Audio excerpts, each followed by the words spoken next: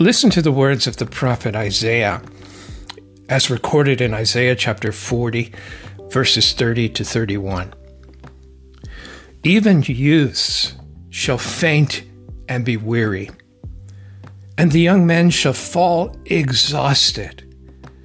But they who wait for the Lord shall renew their strength. They shall mount up with wings like eagles. They shall run and not be weary, and they shall walk and not faint. Well, those who seek the Lord and His purpose for their lives understand something very important, and that is that God's timing is not the same as ours. And sometimes the answer doesn't seem to come as soon as we would like it, and we're forced to wait upon God. And in those times, we just don't know where to turn or what God is saying to us. And this silence of God sometimes tests our faith like nothing else. Consider Job in the Old Testament. Here's a man who was struck by Satan. His wealth was taken from him. All his children were killed by the enemy. And he was left sitting in an ash heap outside of the city because of his unclean running sores. And in this time of suffering, Job wondered what God was doing. He pleaded with God to speak to him and show him something, but there was only silence. It was in these times of silence that Job's faith was severely tested. And he questioned God. He asked God where he was in his pain. Did God really care about him? Had he done something for which he was being punished? Why had the blessing of God been stripped from him? And so he cried out day and night. Job found no answer from God. And these were days of confusion and bewilderment, and the silence of God was terrifying for him. Who among us has not gone through such times?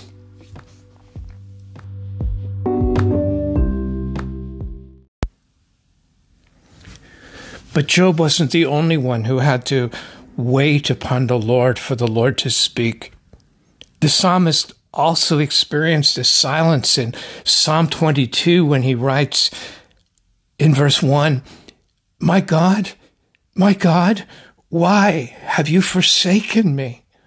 Why are you so far from saving me from the words of my groaning? Oh my God, I cry by day, but you do not answer, and by night, but I find no rest. You can sense the agony of the psalmist in these words as he faces his trial. Why have you forsaken me, God? Why are you so far from saving me? Why do you not respond to my groaning? I cry out day and night, but you do not answer. I can't find rest for my agony. What could be worse than realizing that your last hope is in a person who is not picking up the phone? If he doesn't respond, all hope is lost, but there is no answer on the other end of the line. But how different it is when we hear from him. His voice that reassures us in our trials. And just to know that he knows our trial reassures us and restores our joy and peace. And we sometimes just need to know that he knows and is in control. When God speaks and we know his presence in our circumstances, we have peace. We can face the worst of trials when God speaks and we know his presence. Men and women of all ages have joyfully laid down their lives knowing that presence. In the book of Acts, we read about Stephen, who was being stoned for preaching the gospel. But God spoke to him through a vision at that time, and Stephen saw the Lord seated on his throne. And what comfort and reassurance that presence of God brought to him at that time. And those there at the event describes Stephen's face as being like that of an angel in Acts chapter 6 and verse 15. Despite being stoned to death, Stephen's heart was full of delight when he heard from God and he saw the Lord Jesus seated on his throne. Consider also the friends of Daniel who were cast into the fiery furnace because they refused to worship the king's idol. But there in the midst of the furnace, they met with God. And those who looked in at that fiery blaze saw the presence of another figure that spoke with them and comforted them. And you see, we can face the fiery trials when we are hearing from God. His voice reassures us and comforts us in the midst of our afflictions. The silence of God, however, is terrifying. In those times of God's silence, we begin to question our walk with God. We question what we have learned about God. We find ourselves disoriented and confused and open to the temptations of the enemy. We're vulnerable in these times of silence. Now, there's a story in 1 Samuel chapter 13 about King Saul. And in this passage, the king is facing a powerful Philistine army. And as the army approaches, Saul waits for Samuel the prophet to come and offer the required sacrifice before going into battle. But Samuel delayed in coming. And as they waited for the prophet to come to make the sacrifice, every moment grew more and more intense. With the enemy surrounding them, ready at any moment to pounce, the anxiety in Saul's men began to build. And for some, this silence and waiting became too much, and they began to abandon their post and leave the battle site. And as for Saul, though he was not a priest, he couldn't bear the silence any longer and the waiting any longer either. And so, disobeying the law of God, he takes matters into his own hands and unlawfully offers the sacrifice himself. Silence, waiting, can be a deadly enemy. In the case of Saul's men, this silence and waiting caused them to abandon their posts. They simply gave up. Their anxiety and worry took over, and they fled. And the faith of many is not strong enough to allow them to wait on God. Their fears and doubts overcome them, and they turn away. And these individuals find themselves, as they turn away, in worse situations than they had been had they waited. How many have turned away from the Lord because they could not endure the silence and the waiting upon God. And so for many, the silence and waiting causes them to abandon their post in doubt and anxiety.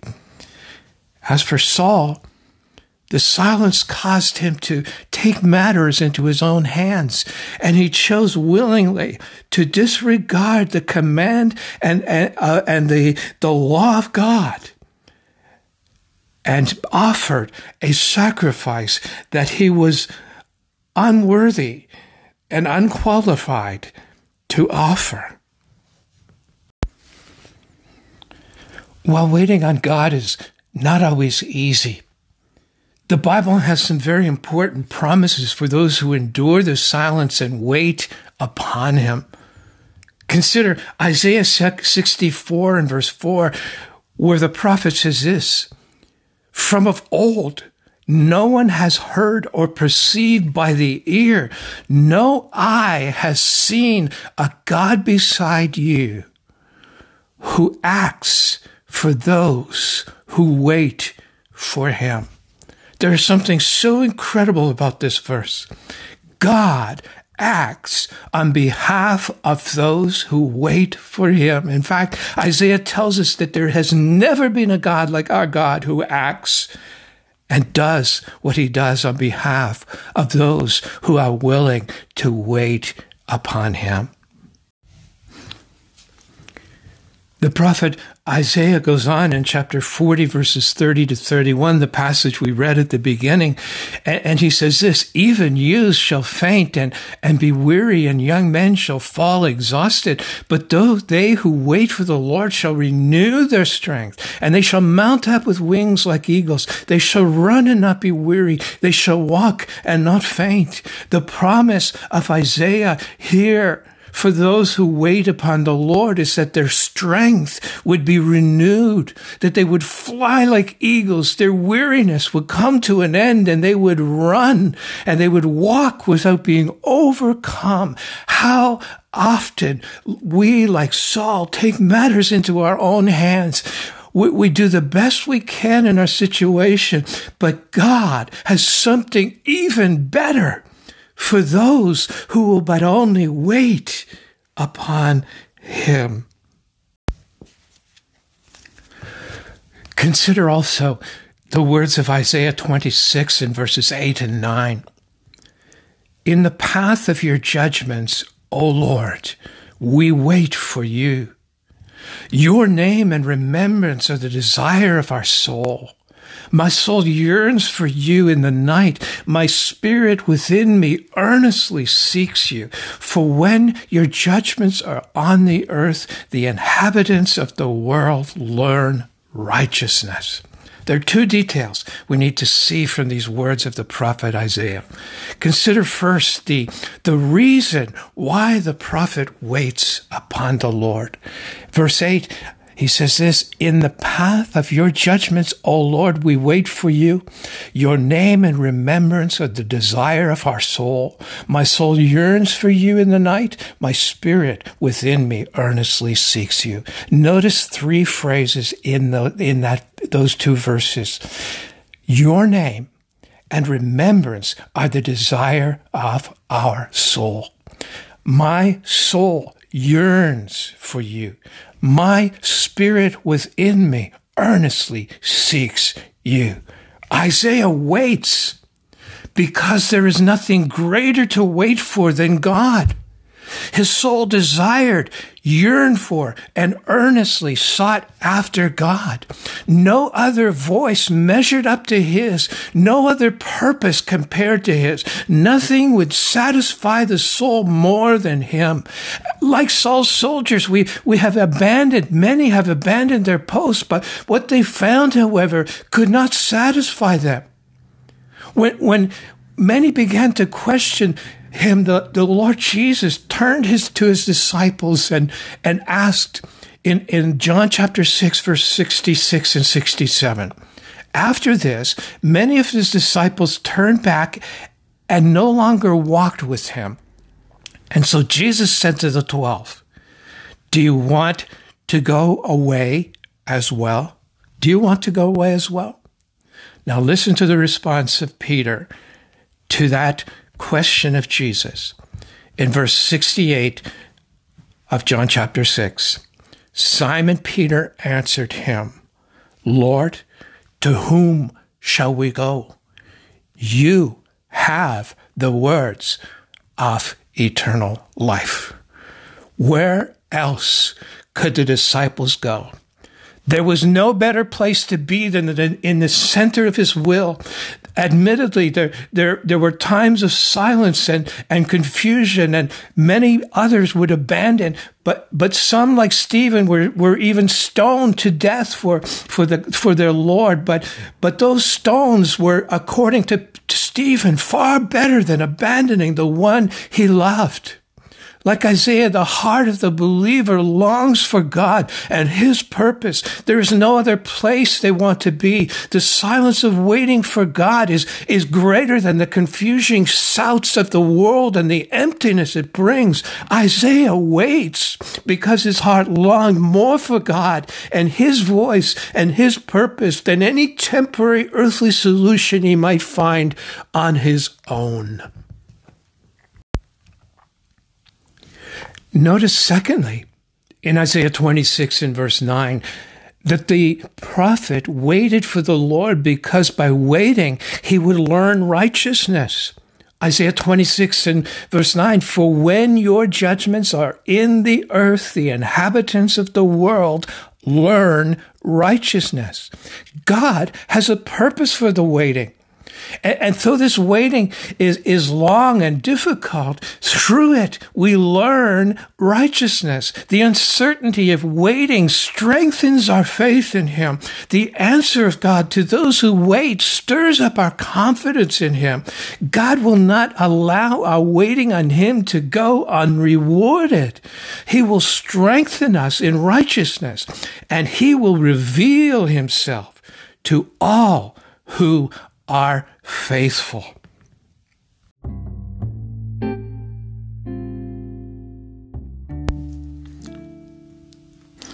There's no doubt that those who want to walk in obedience to God will have to learn to wait on Him. Like Job, there will be times of confusion and pain when God does not seem to be answering our prayers. Like Saul's warriors, we will be tempted to abandon our posts when things don't happen as soon as we'd like.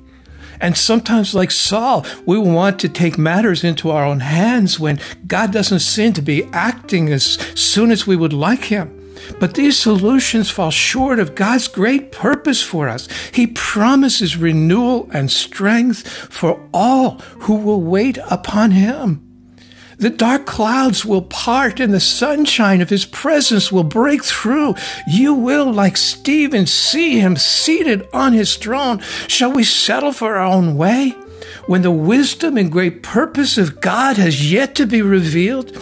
Shall we be satisfied with earthly favors when the storehouse of heaven is yet to be opened for all who will but wait? Moses waited 40 years before God spoke to him through the burning bush. But when he obeyed, a whole nation was released from bondage. Paul waited years before an invitation from Barnabas came that launched his missionary career, and we know the impact that had on the world of that day. Even Jesus waited 30 years before beginning His ministry of this earth, and we understand the impact of His ministry in our lives today. Waiting and the uncertainty it brings is not easy for us. The silence of God is uncomfortable. We want to know right now why and how and where. But God's timing is not our timing. The pain and struggle we face as we wait stretches us beyond where we feel comfortable. But where else can we go? Nothing else will measure up to the purpose of God. Nothing else will measure up to His voice and the comfort that it brings. And when the cloud parts, we will see His face and hear His voice, and we will understand that all of this has been worth the wait.